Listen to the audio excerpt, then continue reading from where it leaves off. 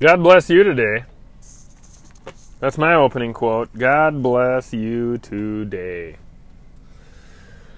Oh, my heavens, what a beautiful day we have here. It's getting to be kind of fall weather here. It's going to be warm the next couple days, but the good thing is that at night, it cools down.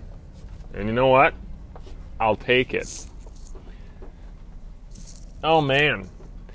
What a nice day. Anyway, so, getting into the podcast here.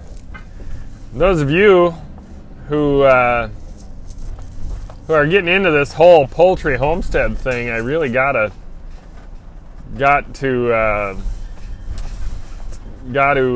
talk to you about some incubators. You know what I mean? I mean, my very first incubator that I have ever gotten is a Nurture Right 360 incubator, okay?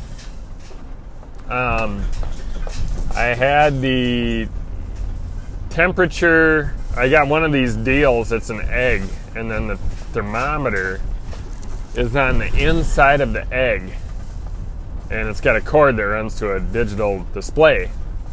And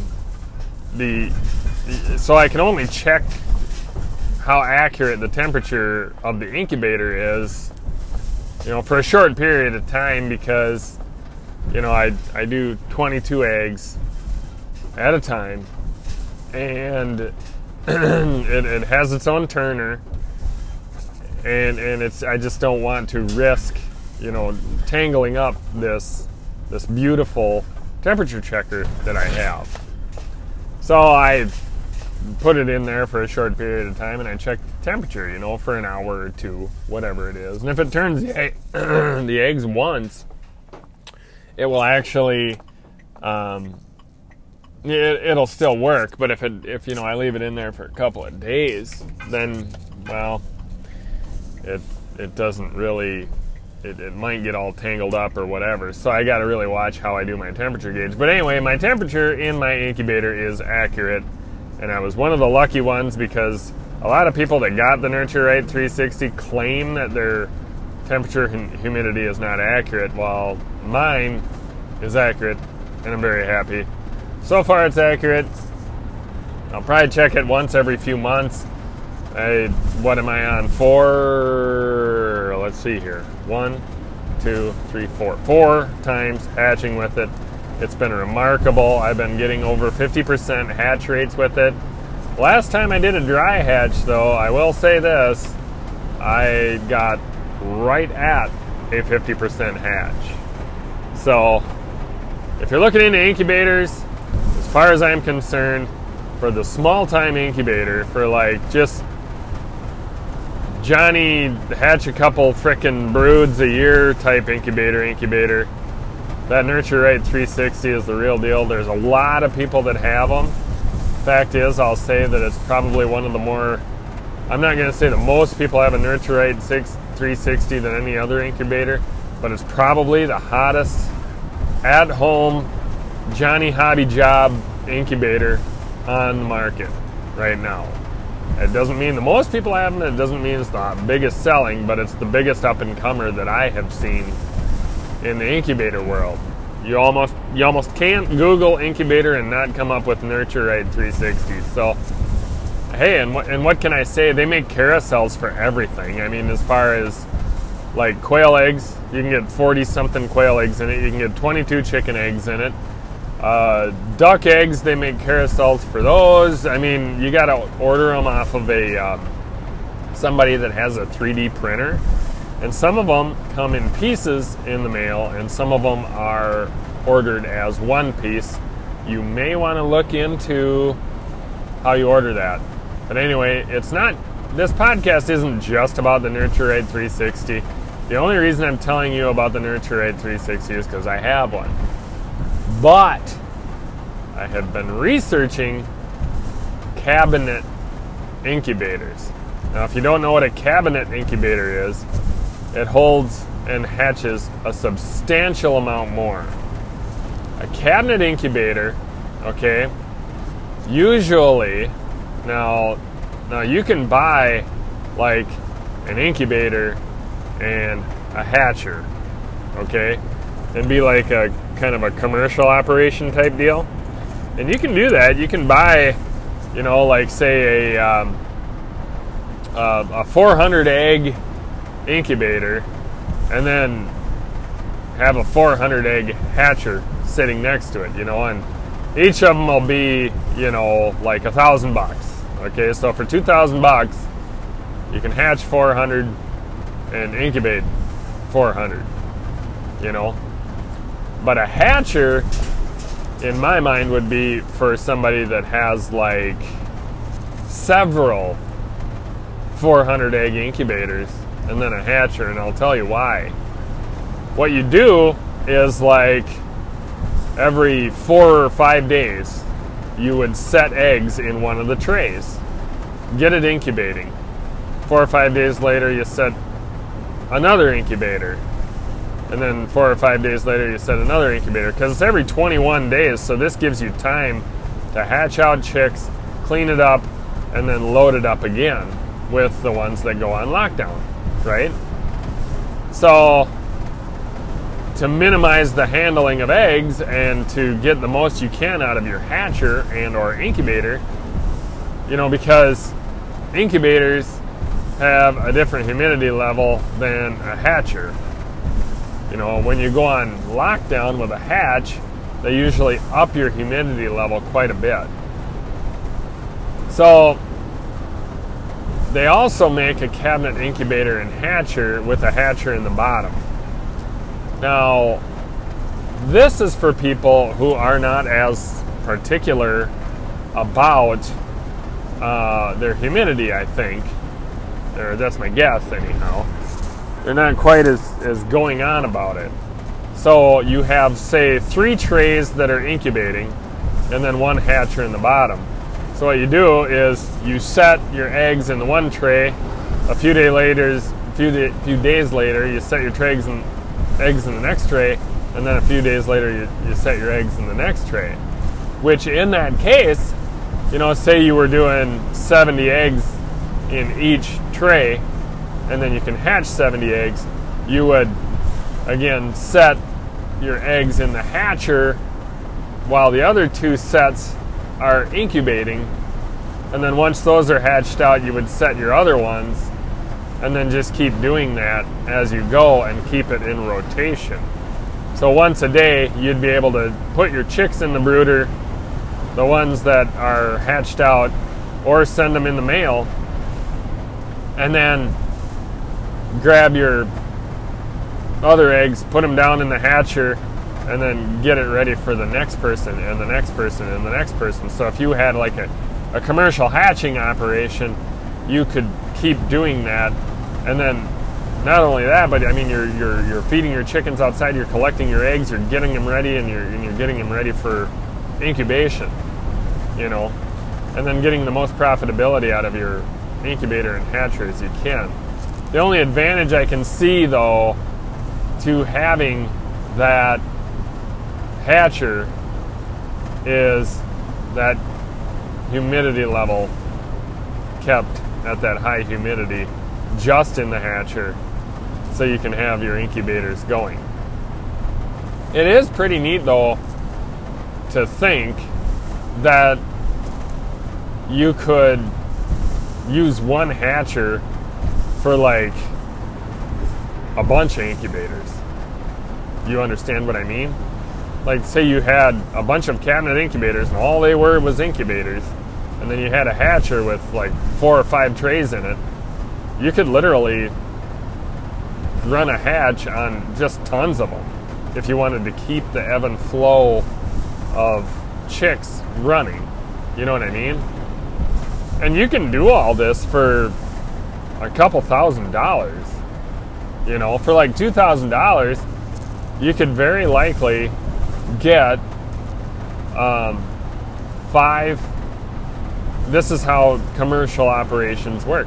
You could get, like, let's say for instance, you would get, for $2,000, you'd get 1, 2, 3, you'd get 3 incubators and 1 hatcher, because they're around you can get them for around $500 a piece. You can get them for around $1,000 a piece. You can pay as much as you want for these, as far as commercial incubators go. But for just Johnny Hatcher, you know, I mean, like a lot of people that I am seeing on the internet are using either something like mine, like a Nurture Right 360, or a Hubabator, or a smaller incubator. Another one that's really popular is like the Little Giant brand, which, to be honest, is built just down the road from us in Glencoe, Minnesota. That's literally, I drive through that town just about every day on my way to work. So, but anyway, that's a really good incubator. The only thing is it's one of those styrofoam ones. It's a lot cheaper than the other ones, but you can't exactly see every chick hatch in that incubator. You know what I mean? The real popular ones are the ones that are coming around that people can see their chicks hatch in. So that's something that's becoming really popular. And for the price, you know, I mean, being able to watch your chicks hatch, that's pretty amazing, you know. So anyway, just something to think about. And if you're getting into the incubators and getting into hatching your own chicks, my heavens, I absolutely cannot stress enough that this is something everybody should do, whether you keep your chicks or not. I mean, just about any chicken farmer will take more chickens. If you wanted to, like, say for Easter, hatch out a bunch of chicks, and I mean, you can almost set your watch if you set the incubator right and you set your eggs on time. You can almost set your watch as to what day they'll hatch. At least that's the way my incubator is. And I mean, when I'm hatching out quail and stuff, a lot of times, I mean, everything hatches out within 12 hours of each other, which is really, really amazing. I mean, as to how efficient God's handiwork is in that. So, my suggestion to you is to either borrow an incubator from somebody or get one of these incubators and just try it for your homestead and try hatching out your own. I mean, when you order chicks from the hatchery and you get them, yeah, you might get the breeds you want, but my heavens, I mean, these chicks that I'm hatching out, I mean, they're cranking out eggs like you wouldn't believe, and they're barnyard mix, you know, some big, some little, some different colors. It depends how particular you are, but I mean, just the satisfaction of hatching and raising your own chicks is a really big deal to me. So, I mean, from now on, I mean, yeah, I'll still be getting chicks from the feed store, you know, so we can get a few of those breeds that we want. But, you know, with Antonio and Captain Studmuffin sitting there, you know, breeding all these hens, man, we're sitting pretty good. And we're sitting pretty self-sustainable in that. If you really want to go old school, though, they do make, and I have seen on Craigslist, some of those Amish oil lamp incubators, which, thank God you have technology on your side nowadays and thermometers, because you really would have to check as to how you would want to do that. You'd have to have some humidity in there. But you use an oil lamp as your heat device, and it takes a long time to set that, I bet. You know, you'd probably put it on an extremely low flame, and you'd have to keep it a good ways off of that incubator in a very still room, and then having your pans full of humidity.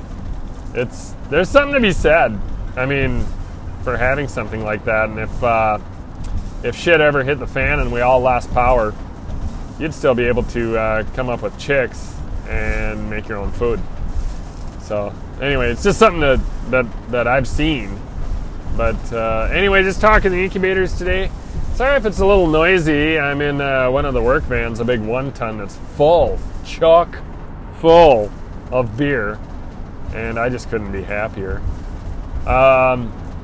Yeah, if you want to connect, if you got any more questions about incubation, I am not by any means a complete expert. But like I say, I've done 4 hatches now. I've been researching the cabinet incubators, and gosh, I mean, the kind of operation I want to run, I really think we could get into that, and for the resale on these cabinet incubators, if you did get one, is so up there and onto par with what you bought it for. I mean, you really don't lose that much by getting it, plus you get to use it, and if you clean it nice and sanitize it, hey, I mean, that's what I say. I mean, that's I'm all about that. So anyway, next springtime, I'll probably have to convince my wife that that's what we need. And I'll be getting into some big-time hatching. I don't mind. I really, really don't mind. Anyway, God bless you all. Thank you for listening today. You know how to connect. You know where to find me on Instagram. No secret here. And God bless you again. I don't really have much of an opening quote, but I'm just wishing you the best of luck in your adventures here. And we're all, you've heard this way too much, and I'm going to piss pound this saying to death, but we are all in this together. So if you have any advice from me on egg incubation that I did not cover, I would absolutely love to hear it. And by the way, big shout out to all my listeners in the United States of America. That's by and far my biggest listening audience. Probably because we all speak English, and probably because all of you have nothing better to do. But listen to this. So, God bless you. Glad you're here today. And I gave a shout out to Australia yesterday. That is my second largest listening community. God bless you, and thank you for listening. Anyway, have a good one.